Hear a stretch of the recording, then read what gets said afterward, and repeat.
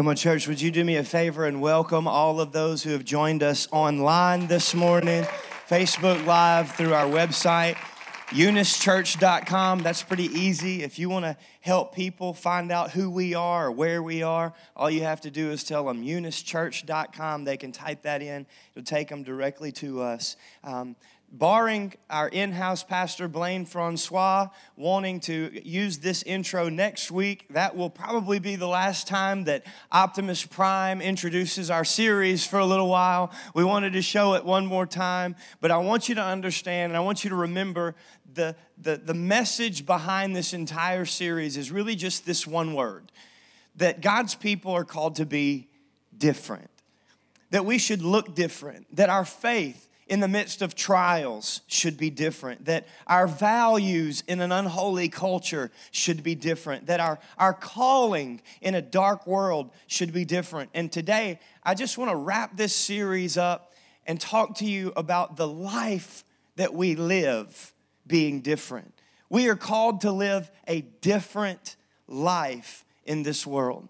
Hey, please don't forget, if you've not been through Next Steps, we have childcare available after second service. We want you to come and take the next step with us. It's 3 sessions in the month of November. It's the last one that we will have. We will have food for you because you will feel like it's almost 2 o'clock in your belly if you wait until then to eat with us, and we will fill that with you. So come and join us as we fast this morning on behalf of the gospel in Next Steps. Also, please, if you have your boxes for Operation Christmas Child, I have to reiterate that this week is the week. We have got to get that in by Wednesday of this week. And finally, I just want to celebrate. I'm excited. Next weekend, I get to do like the wedding of a lifetime. And I know that Aaron Carter on the front row is more excited than I am to make Pastor Lydia Webb Pastor Lydia Carter. Come on, join them and celebrate them this coming week. This is the last week we have Pastor Lydia Webb. She will forever and always be, from this point forward. You can even drop the web. Take it up with Big Mike. I dare you. I'd like to see that. If you don't know Pastor Lydia's dad, he's about yay tall and about yay. He's a large man, okay? And so I have a lot of respect for Aaron because he was willing to face that man and marry his daughter. Hey, listen, this Wednesday night, I'm also really excited. Miss Rachel Darby is going to share with us Wednesday night. She's got a message that's just kind of burning in her heart, and I am excited. I'm actually burning to hear what the message is that's burning in her heart. She shared a little bit of it with me this past Wednesday night. Come join us on Wednesday night. Let's support the call of God on her life Wednesday night as she communicates the gospel to us. And then also next Sunday, our in-house pastor, Blaine Francois, is going to preach both services for us. I'm excited about that.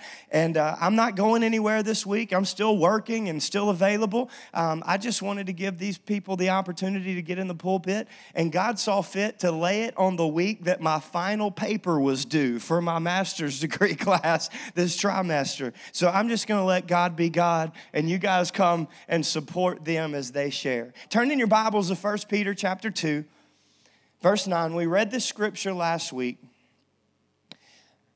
We're going out of this series of being different and into a series for the next few weeks on giving thanks. Not just thanksgiving, but giving thanks. That thanks would be an action that we show, not just a word that we say. 1 Peter 2, chapter 9 is going to tell us, who we are, and then he's going to show us what to do. See, different for the believer is being in the world, but not of the world, okay?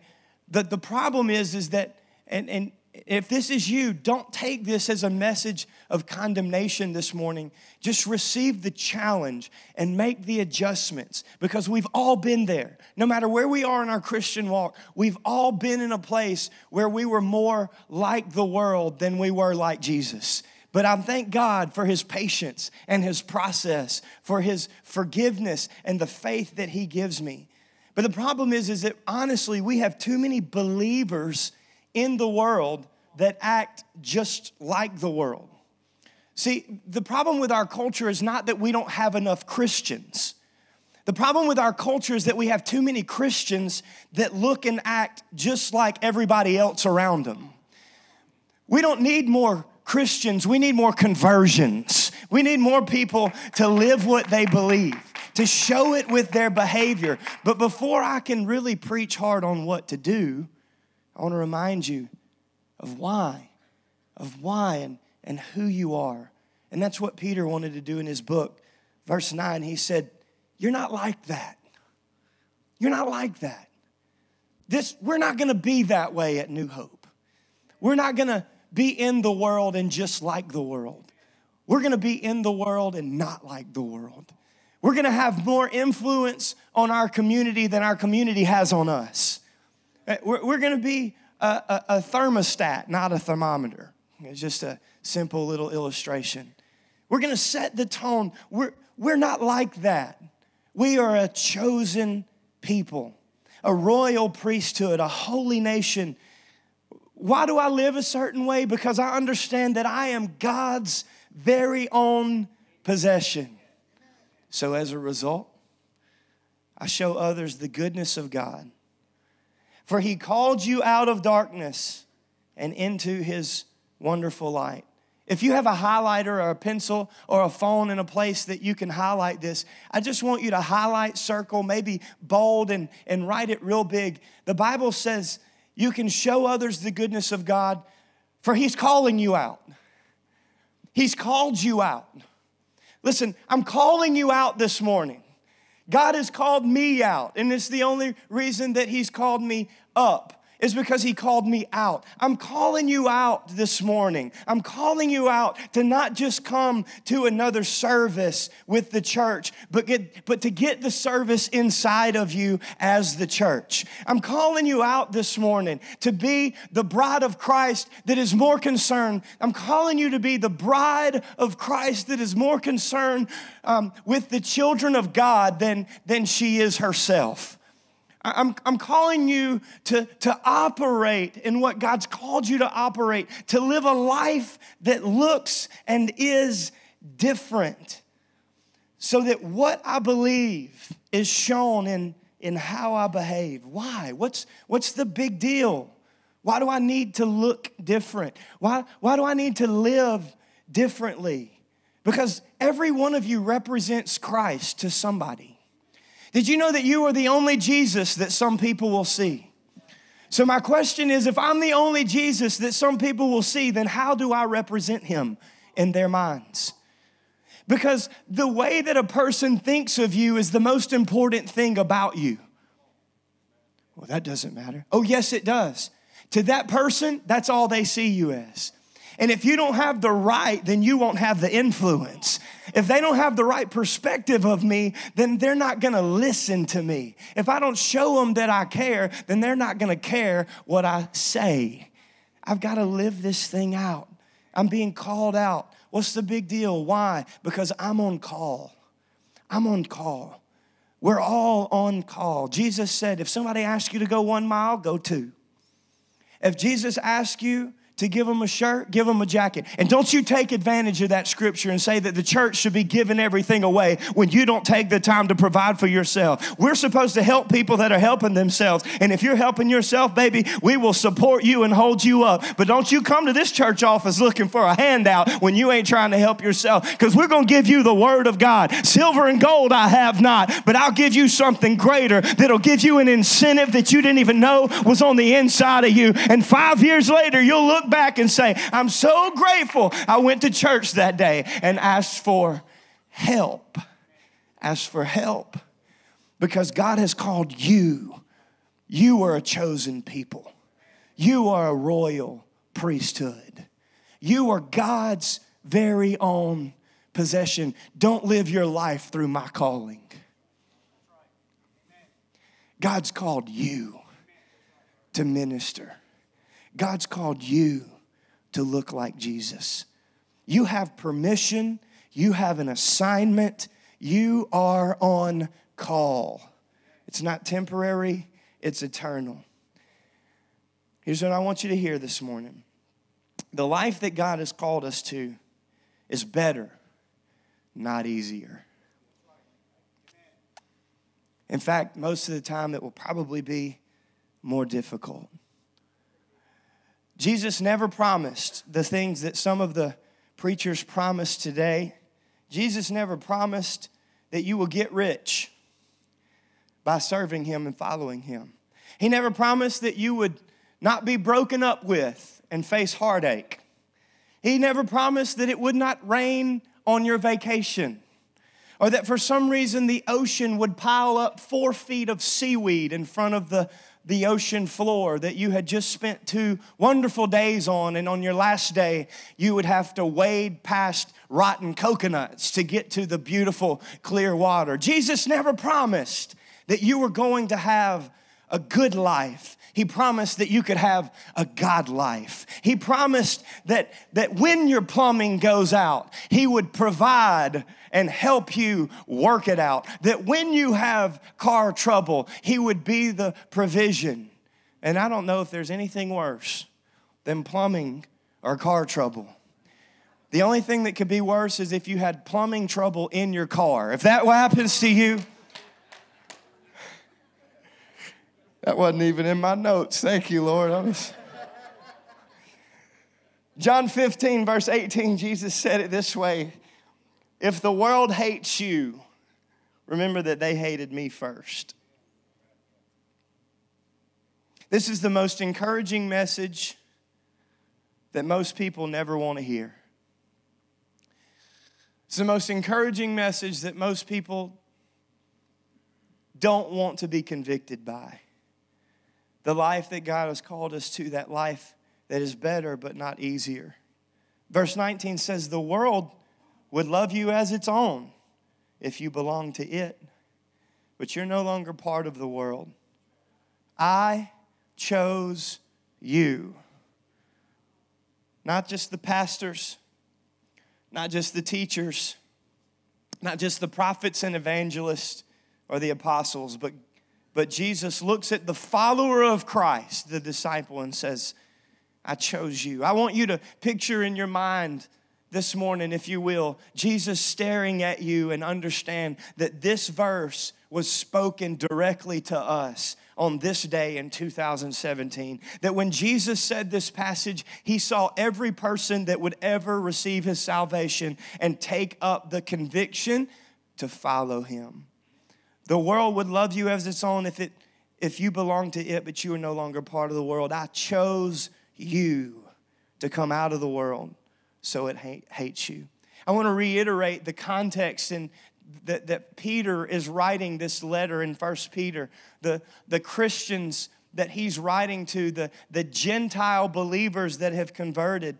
He's writing this in the midst of excessive persecution against the church.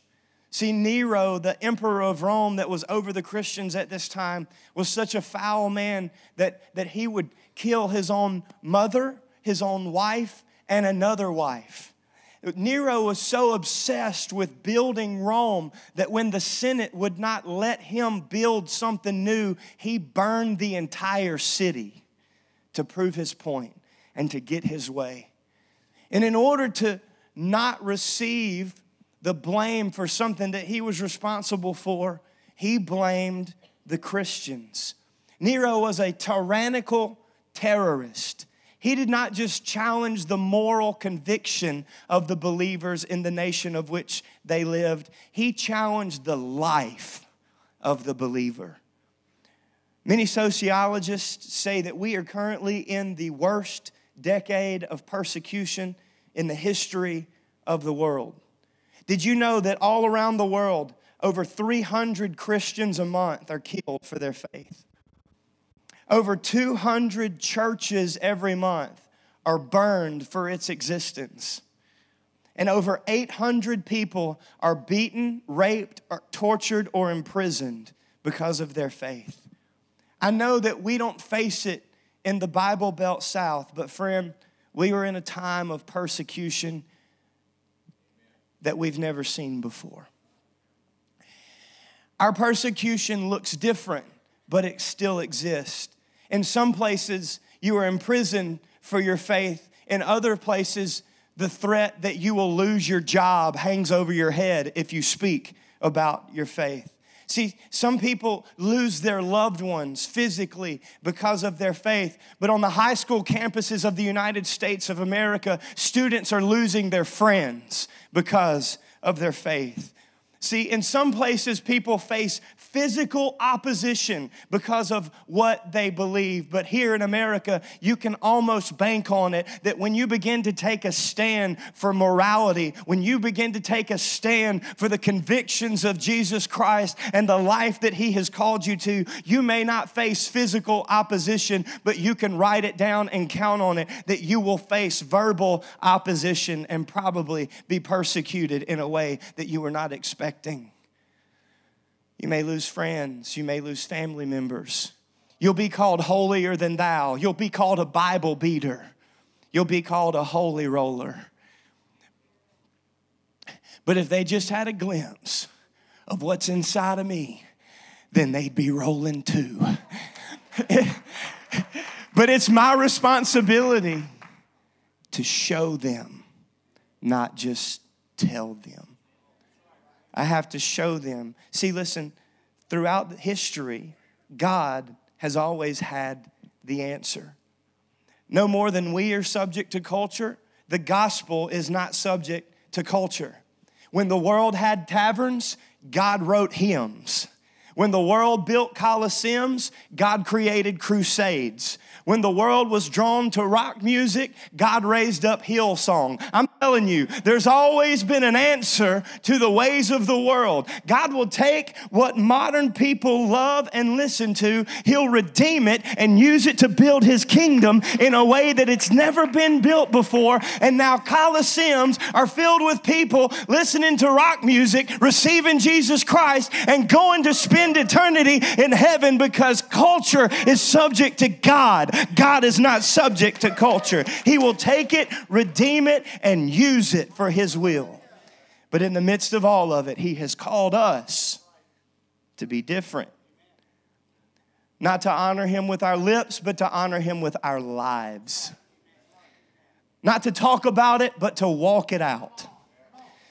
Not to move our mouth, but to move our body. 1 Peter 4:12 says, "Dear friends, don't be surprised.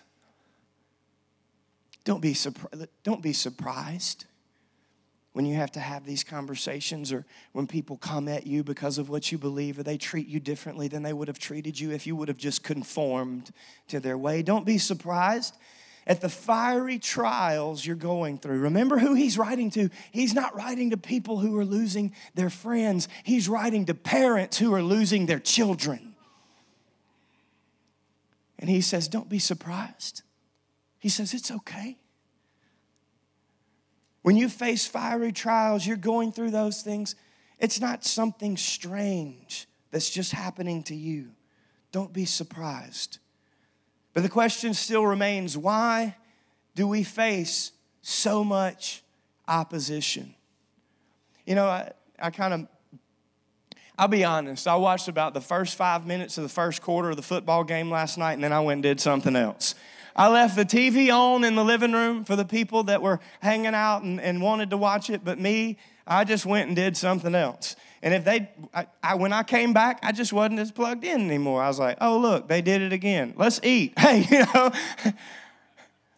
But I'm assuming, how many of you know, I just want you to raise your hand if you know a person by the name of Kyle Kepper. Kyle Kepper, would you just raise your hand? See, in the midst of this game, I'm assuming that that Coach Nick Saban probably prepared for Darius Geis. He probably watched some film and prepared. I don't know what Coach O did all week, but I know. I'm sorry. I didn't mean to. I'm just joking. I'm only serious. Okay, Nick Saban prepared for Darius Geis. And I bet you, even though he calls him Happy Feet just like I do, I bet you he even prepared for Danny Etling. But I'm going to go out on a limb and say that he did not prepare for Kyle Kepper. Because Kyle Kepper is a varsity cheerleader at LSU. He's not in the game. He's just cheering for the people that are in the game. So Nick Saban didn't prepare for Kyle Kepper. Kyle Kepper didn't have to go into any interviews and answer for how he did or did not perform yesterday because he's not in the game. But Danny Etling got his stinking head knocked off last night because the enemy, Nick Saban, y'all like that? Because he was prepared for. But the enemy prepared for him because he was in the game. So don't be surprised, believer, when you're in the game and you're prepared for and you face some opposition. See, if you just want to stand on the sides and watch the church fight the battle and cheer as they do their best, then you're welcome to do that, and you may not face any persecution. But when you strap on your cleats and you put on your helmet of truth and your shield of faith and you take up the sword of the Spirit, then you need to know that you're going to face some persecution. So Peter says, don't be surprised. Don't be surprised if you live in Libya and you're a Christian and they take your life. Don't be surprised if you live in Muslim Indonesia and they take your family. Don't be surprised if you're a young lady that keeps her curves in her clothes. I made that up all by myself. And people make fun of you because of your modesty. But you look forward to the day when the white dress means something to you. And you stand with the groom that God has prepared for you. Redeemed and restored, or having retained your innocence all the way. Whatever it is, don't be surprised when you face an ill-suited conversation at Thanksgiving because of where you're going to church or what you say you believe in. Don't be surprised. See, spectators do not get persecuted. Only participants get persecuted. It's not different if it's not difficult. If we never face any persecution or opposition, it's probably because we're not in the game. 1 Peter 4:13 says, instead of being upset about it, instead of being surprised by it, be very glad. Well, I sure am glad I lost that friend. That's awesome. And man, I sure am glad everybody in my family's mad at me. That is so cool. I sure am glad the enemy's attacking my babies right now. Thank you, Jesus. But Peter says, no matter what you face, if you'll just keep participating, you can be glad. Because these trials make you partners with Jesus Christ as he carried the cross up the hill of Golgotha. They make you joint heirs with Jesus as his arms were spread wide on the cross, saying, forgive them, Father, for they know not what they do. They make you partners with Christ in his suffering so that you will have the wonderful joy of seeing his glory when it is revealed to all the world. A problem perhaps is that we pursue comfort more than we pursue Christ. And we even relate discomfort with God's ability to intervene. We seek comfort more than we seek the Comforter, the Holy Spirit. As an example, if we go to a social event, it's our nature to blend in more than it is to stand out. It's our nature to begin to use the same language. It's our nature to possibly even become negligent towards people that we care about, or possibly even, God forbid, prejudiced against people that God has created. Because in that social event or in that conversation, we don't want to be perceived as weird or different. We want to maintain our comfort. In fact, we're more interested in their perspective of us than we are his perspective of us. I have a chart this morning that just kind of shows this. I don't do this often because I don't really like them. I really don't like making them, okay? But in this chart, you can see that we pursue comfort. And then the comfort leads us to avoiding opposition. You know, it would be like if you can see, and again, my brother was like received a cheer scholarship at Louisiana Tech, and it helped pay for college, and he actually met his wife on the cheerleading squad, and now they're married and in ministry together, okay? So if you know someone, or if you were, or if you have been, I'm not picking on cheerleaders today, okay? I mean, I can hold up my 110-pound wife over my head too. That's cool, man. It's cool. You get to do it in front of everybody. It's awesome, okay? She don't weigh 110 pounds. Okay, I'm sorry. But when you pursue comfort, and that's what you do, your pursuit of comfort causes you to avoid the opposition. Okay? And this is not a shot at him, but just like when the game crosses over the out of bounds line and comes flying towards the cheerleaders, what do? Ah! You know, like they'd bail out of the way. They don't want none of that. They don't have pads on. They're not as big. They're not as, well, some of them are. They're not as fast, right? They're not protected. They're not protected because they're not in the game.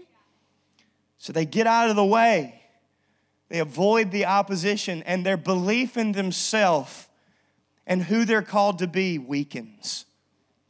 Their faith in God weakens. Their faith in their calling weakens. Their faith in their values weaken. Their faith in their very own lives and their ability to live it out, it weakens. And then ultimately they end up just as empty as they were before they ever went to church that Sunday. Instead, let me give you the other side. What Peter's trying to convince his congregation to believe is that when you live boldly, you're willing to face the opposition.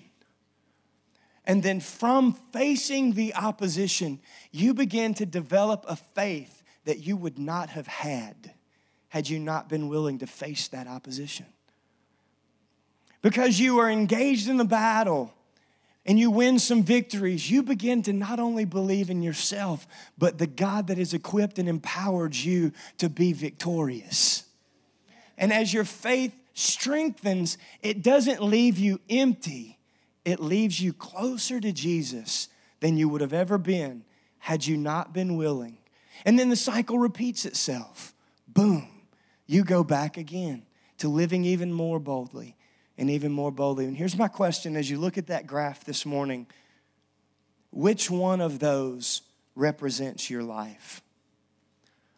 Which one of those represents your relationship with God, your relationship with Jesus?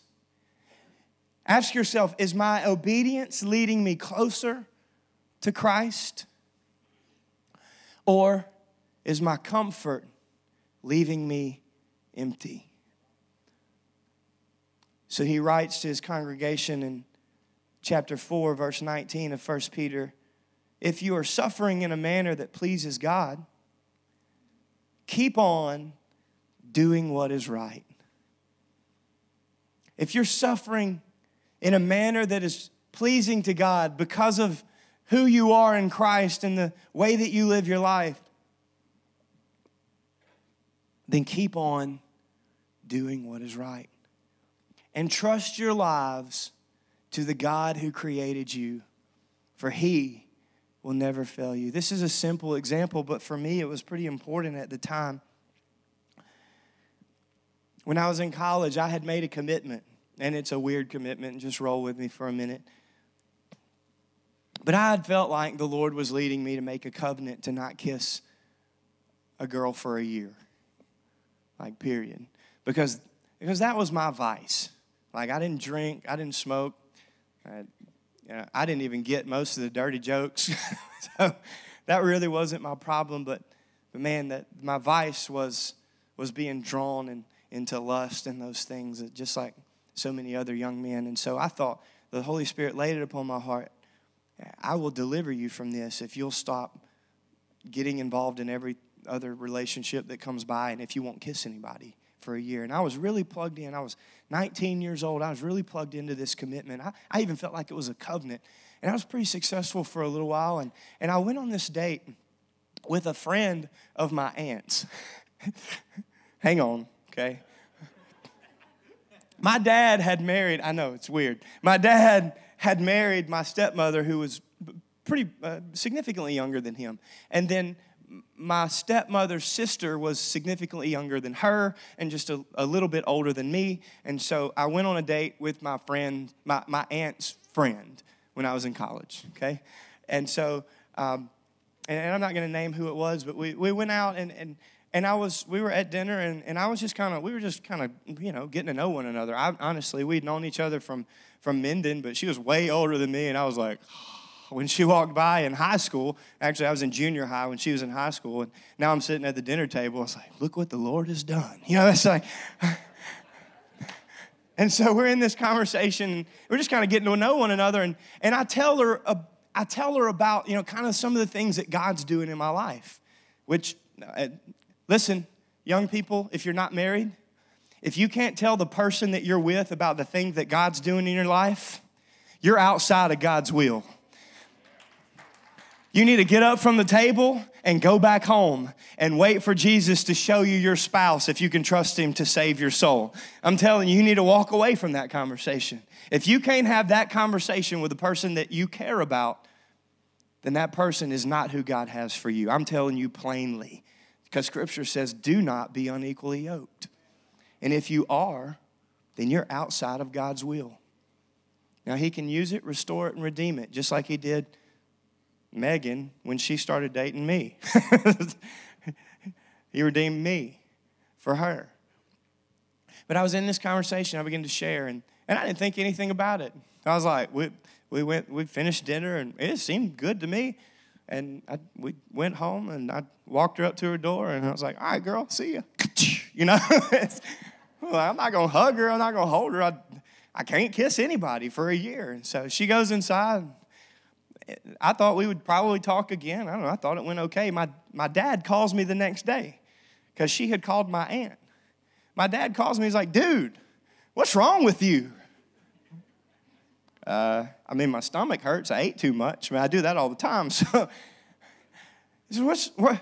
You went out with so-and-so last night, and she called your aunt and telling her why are you being so weird? Why are you being so different? Like, God doesn't desire all that stuff from you. You don't have to do that. You don't have to act so out of the ordinary. What is this covenant not to kiss a girl? Is there something wrong with you, son? I don't think so, man. Do you know that weighed on me? That conversation, that somebody that had huge influence in my life kind of discouraged me, and it weighed on me. And ultimately, I broke that covenant not too many months later. And not too many months after that, I found myself partying and playing and drinking and smoking and chasing more girls than I had ever even known in my life. God's call to be different is to do what's right and to trust him with the results. To do what's right no matter how it feels, no matter how it affects you, and trust him with the results. See, because in 2007, October of 2007, I told my girlfriend at the time, I said, God called me to a covenant that I didn't keep. And I'd like to try to renew this covenant. He told me that if I would not kiss a girl for a year, then he would help me, and that it would develop and strengthen my relationship with him. And so that girl that I was dating at the time agreed. She agreed with me. She concurred, and And we began this journey of not kissing. And we would tell people about it. And you know what we were called? Weird. But listen, I'd rather be weird than worldly every time. Every time. And in February of 2008, I asked her to marry me, and we kissed. But from February of 2008 to October of 2008, we did not kiss again. So cool. I didn't tell you that I had only been successful in my covenant for 6 months. But from the first 6 months that I was faithful when I was 19 to the last 6 months that I was faithful when I was 24, can I tell you that the day that I held her hand in the altar and the pastor said, "You may now kiss your bride," the sealing of that covenant meant something to me that it had never meant before. Because God helped me to do what was right and trust Him with the results, even though I faced some verbal persecution for it. God had the answer, and she sits on the front row. Sometimes when you're in the midst of the trial, you know you're taking the high road, but every time it feels like the low road. See, anybody can live like everybody, but we're called to be different, to do what's right and trust God with the results. Listen to me, friend, as long as you are suffering for the sake of the cross and suffering because you're doing what's right, then keep on doing it. If you're different, if you're weird, if you face persecution, do what is right and trust God with the results. If I'm like the world, then the world will accept me as its own. But I operate for the approval of but one. I am following Jesus, and I will not be like the world. I will raise my children differently. I will spend my money and give my money differently. My values will be different. My morals will be different. My conversations will be different. My perspective of life will be different. The way that I live will be different. Persecution has never hurt the church. It's strengthened it. God has always had the answer, and He always will. But He's looking for the church to live a life that looks different, consecrated, and called in the face of the greatest persecution. The church was birthed, and the church grew. You know, the worst thing for Christianity that's ever happened is when Constantine made it the state religion, because it became easy. See, the danger in Christianity being easy in the Bible Belt is that it's become so common that you can become a Christian and still be conformed to the world. It's become so common that it's lost its conversion. Christianity has become so easy to live out in South Louisiana that at times it's lost its conversion, which was the most powerful thing that the Gentiles and the Jews would do for the sake of the cross. But Pastor, don't you worry? In fact, let me just take Pastor off. Chris, don't you worry when you're persecuted? Yes, of course I do. I'm human. I deliberate over everything. Like, I drink coffee to focus on something else so that I can just be jazzed up and not calm down. Because if I can stay up here, then I can get done what I need to do. But I face it. I worry about it. It weighs on me just like it does anybody else. It's difficult, or it wouldn't be different. The author of this series and actually the creator of the YouVersion app, the YouVersion Bible app. Craig Groeschel says, don't worry when you're persecuted. Worry when you're not. Learn to take comfort in being uncomfortable. To put yourself out there. Because it's when you put yourself out there that you can experience God. 2 more scriptures. 1 Peter 5:6. So humble yourselves under the mighty hand of God, and at the right time, He will lift you up in honor. Verse 7, give or cast all your worries and cares to God, for He cares for you. Can you hear 1 Peter writing these words to the Gentile church? Do you remember what Peter was doing when he met Jesus? He was fishing. He was casting nets and catching nothing. And Jesus said, hey, Peter, do something different. Throw your net on the other side. Peter understood when he was writing this letter what Jesus was communicating at that time. Hey, Peter, you know that thing that you care about? Cast it on me because I care for you. I will build your faith in a way that it would have never existed if you will just cast your cares on me. Peter remembered the easy life that Jesus came into, and yet he abided by the call that Jesus gave him to live differently. We don't serve the customs of this world. We are set apart to be different. And Peter writes in closing, verse 10, in his kindness, God called you to share in His eternal glory by means of Christ Jesus. So after you have suffered for a little while, He will restore, support, and strengthen you. And He will place you on a firm foundation. All power to Him forever. Amen. Jesus, in this place right now, I pray that you would speak to our hearts.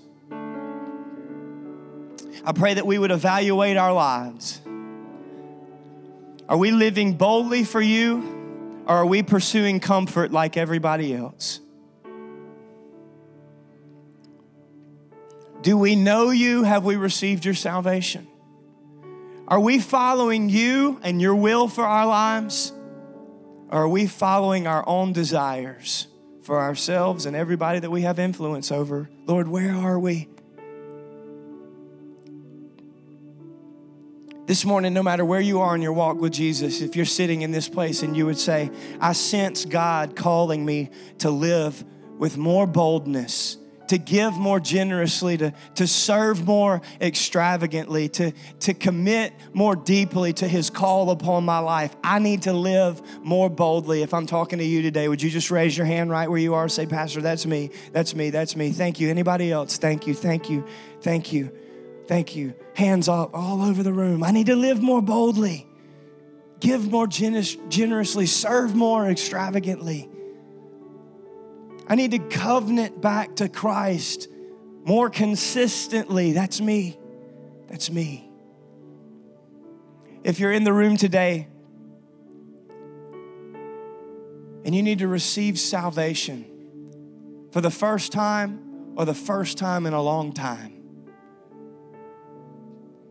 if you need to know Jesus because you don't know where you would spend eternity, and today you would be willing to ask Him forgiveness, and you believe that He died on the cross and was raised from the dead so that you could live a new life that is different from the one that you came in here living.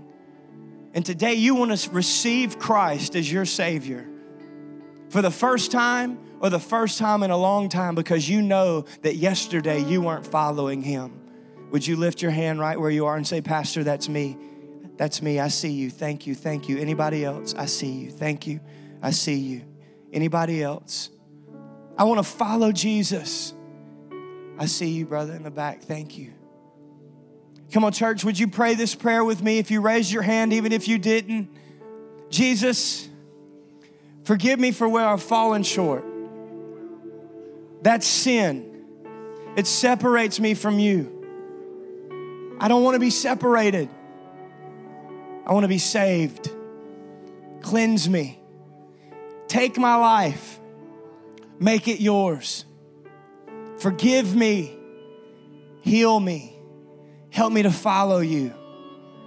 Help me to live boldly, to give generously, to serve extravagantly, and to accomplish your will for my life. Your kingdom come, your will be done in me as it is in heaven. In Jesus' name. Come on, church, could you praise Jesus big? Stand with me all over the room today.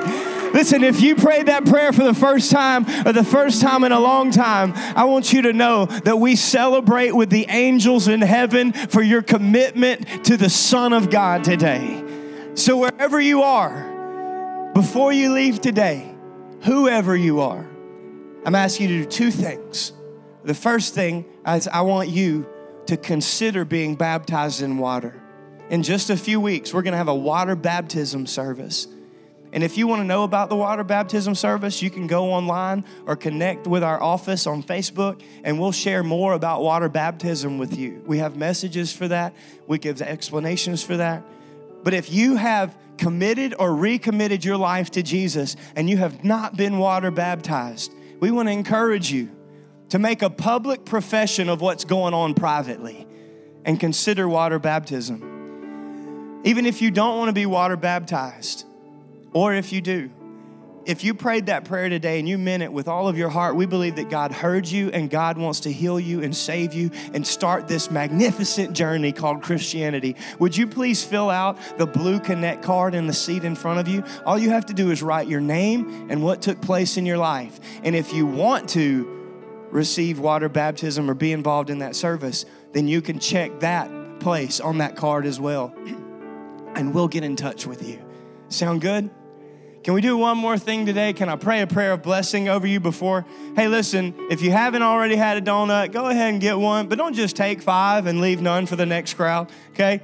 Don't drink all the coffee and leave them nothing. We want to bless them as well, even though they slept in. All right, let's pray. Hold your hands out like I'm handing you a present. Let me pray a blessing. Father, I love you, and I thank you for these people. I pray that you would bless us and keep us, and that your face would shine upon us and be gracious to us. Lord, that we would look to you in all that we do, and that you would make our path straight. That you would lift up your countenance upon us and give us peace no matter what our situation. God, I pray today that the word would not return unto you void, but that it would be seated in our heart and come alive in our lives. Anoint us to accomplish your will, to walk in your ways. Holy Spirit, come into us and empower us to walk with you and to live as examples of people who follow Jesus and accomplish what he's called us to. Let us be different. In Jesus' name, amen. God bless you. Meet somebody that you don't know before you leave today.